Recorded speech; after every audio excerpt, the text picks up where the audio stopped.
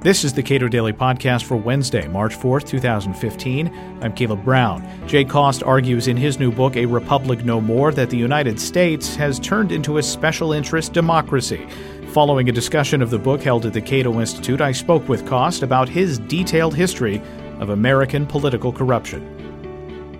My introduction to the subject of your book seems like it's something you quote right up front, which is Plunkett of Tammany Hall. And that book goes into a whole lot of different elements. And the distinction that you point out that this book draws is this idea between honest corruption and dishonest corruption. So what is, in Plunkett's mind, honest corruption? Right. And how does that inform what you've written? Well, Plunkett has – first of all, George Washington Plunkett was a very interesting character who was a boss at Tammany Hall, and he defined honest graft as I seen my opportunities and I took them. And he gives the example of he knows where a transportation project is going to be built and nobody there wants the land right now, so he goes and purchases the land and he says, what's the harm in that?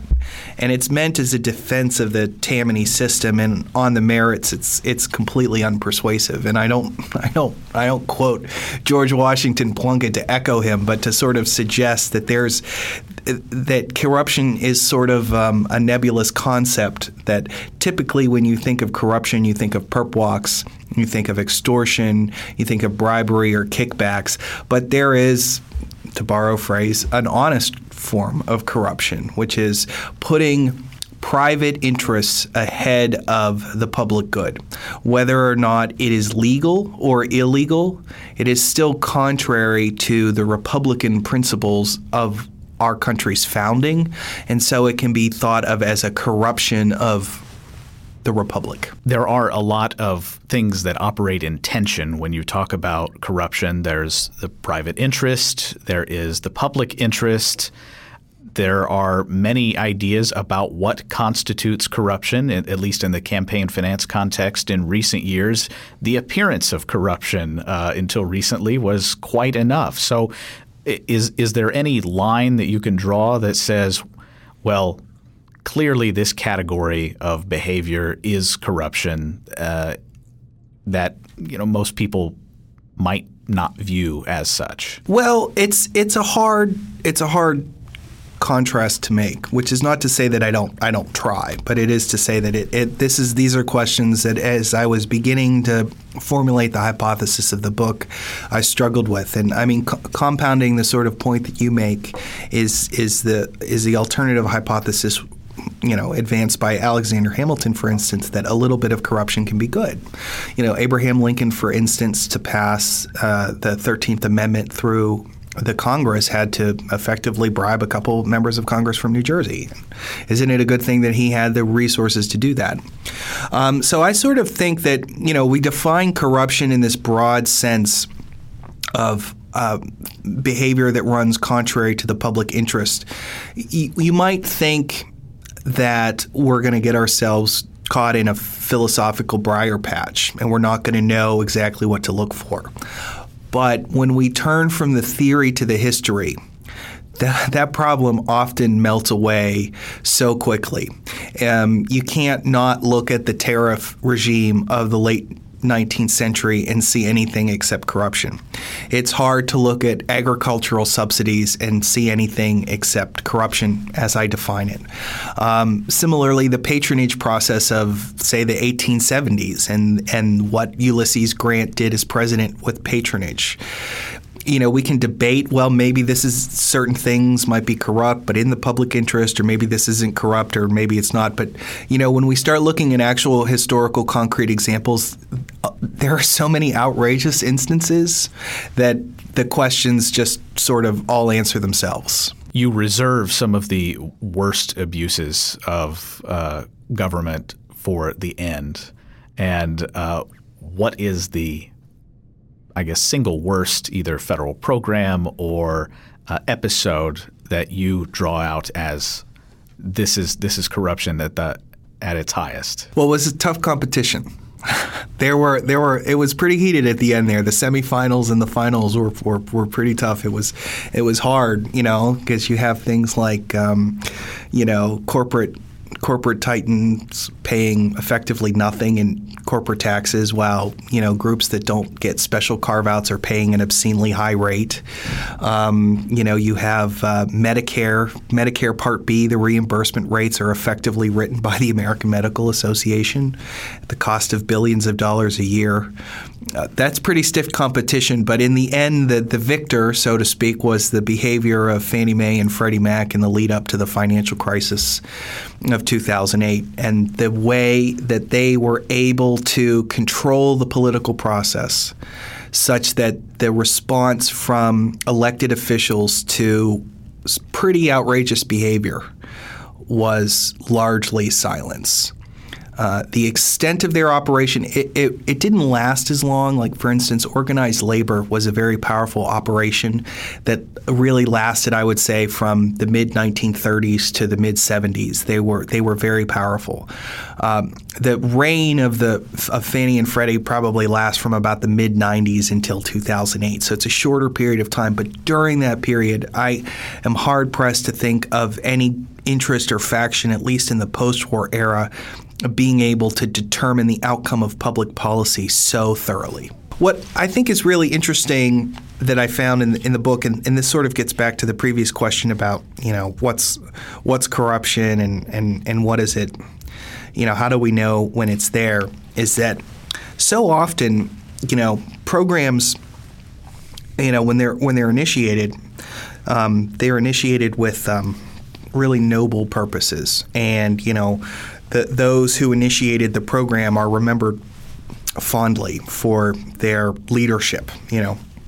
Franklin Roosevelt is often ranked as the number 2 best president in most historians' polls, and if you give reasons why, they'd answer the New Deal and break down various New Deal policies, like agricultural subsidies, for instance, were celebrated. What I find so interesting about public policy is that interest groups can capture them over a period of time. That the policies themselves, when they're formulated and implemented, might look very strong. But interest groups and by interest groups, I define that term broadly, any private interest that has business with the government, that there's this tendency to find ways to make the most of their situation. And over time, the policies get worse or I should say, maybe not worse and worse, but increasingly corrupted, or the distance between the stated premise and the actual result grows wider.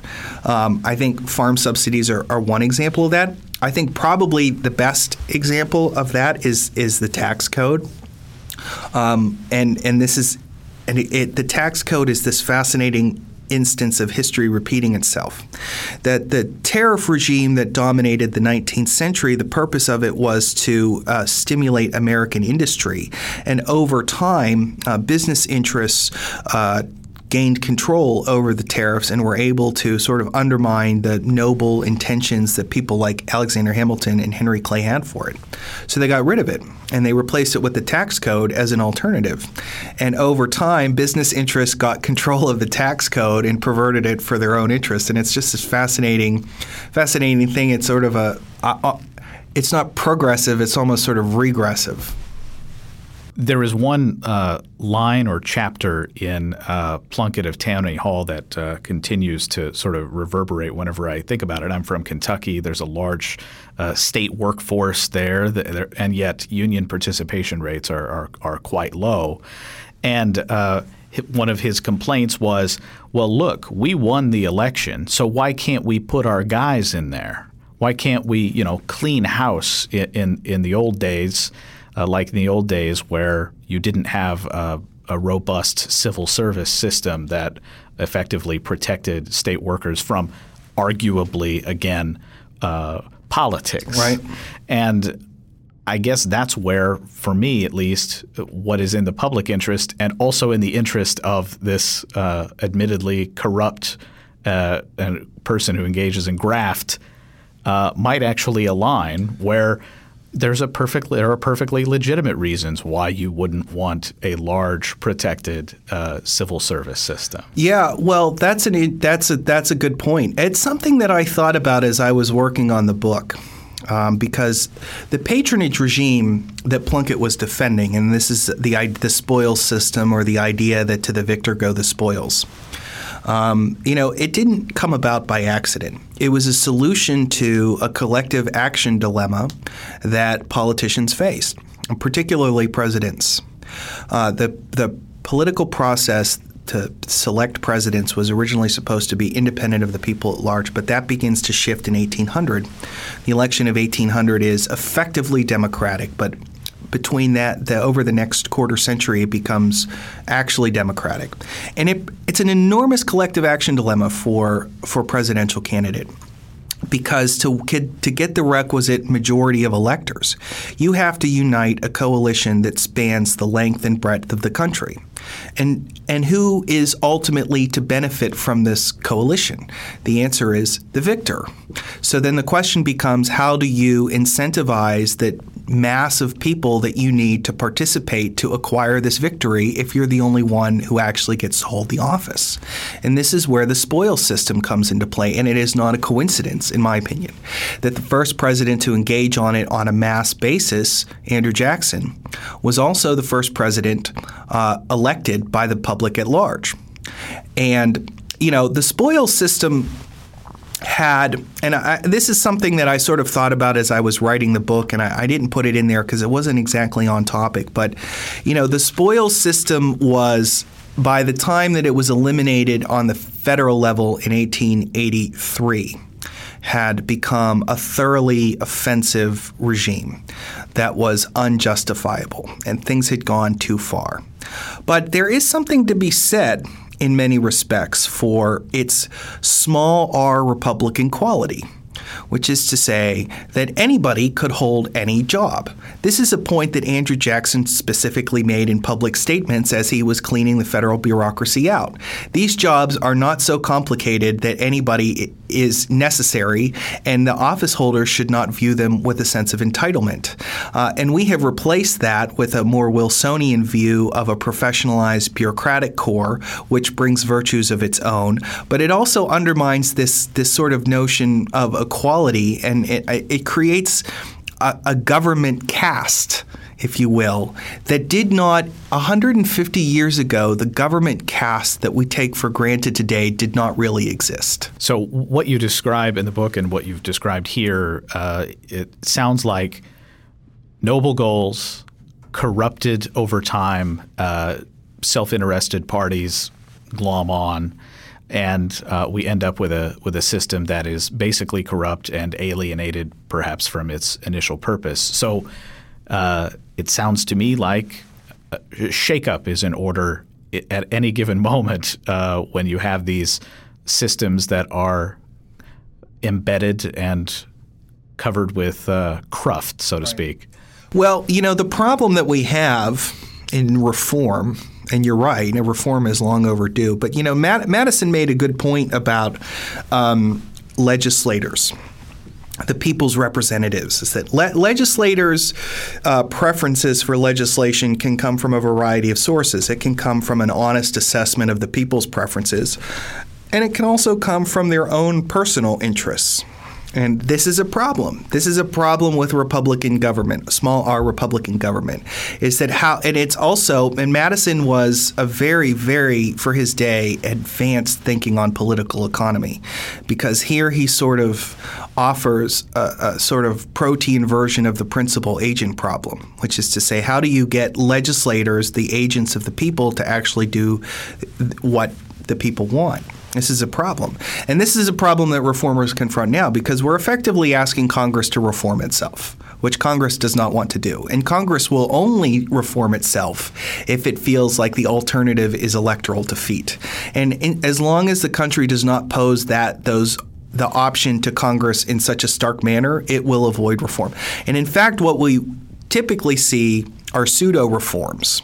This is a very common thing that happens over the years. For instance, in the late 19th century, there was a hue and cry for mitigation of the gold standard because deflation was so pernicious in the West. So they passed all these silver bills that, allowing for the coinage of silver, but it didn't do anything. All they were really payoffs to the mining owners in the West, but they sort of satisfied the news of the day. And we see that a lot with Congress. How many times has Congress celebrated itself for enacting PAYGO legislation? And you read the fine print and you realize, there's no such thing as PAYGO in practice, Or another good example, a more recent one, would be the ban on earmarks. The House Republicans, the Tea Party Republicans came in and banned all the earmarks. Fantastic. Except for the Center Against Government Waste has found, earmarks are still there, fewer in number, but also more hidden than they ever were because there are, quote unquote, no more earmarks, which means nobody actually has to report the earmarks that they're really inserting in the legislation. So CAGW has said, we've tried to track down as many as we can, but we know there's more. They're too hard to find now. So, that's the sort of thing Congress will do, that they'll pass reform to get a good headline and get people to shut up about it. It's this old line that Boyce Penrose said to Andrew Carnegie when his steelworkers were striking. Penrose said, "Give them a little sugar now, and then down the road we'll raise the tariff later on. Don't worry about it." It's sort of the approach to just keep people quiet and on to the next thing. What do you see as, at least historically in the United States, the biggest success story with respect to overcoming corruption? I would say that the biggest success is the Pendleton Civil Service Reform Act of 1883, and I also think it's illustrative for people who want to reform the system. The system resists reform, and people can come up with fantastic ideas and do all the hard policy work, and it's not going to go anywhere. But then a crisis can hit, and the reformers have an opportunity. And if they've done the hard work to create good legislation, they can take advantage of the moment. And that's exactly what happened with civil service reform. Reformers had been opposed to the corruption in the civil service regime for a decade or more up to that point. Even into the 1850s, things were getting pretty extreme. And so we're talking about 1883, so nearly 30 years of extreme kind of corruption. And there were a lot of good proposals, but they never went anywhere. And then President Garfield was assassinated while waiting for a train in Washington, D.C. And the person who assassinated him was a crazy man, but claimed that he was with the stalwart faction of the Republican Party, which was basically the pro-patronage faction.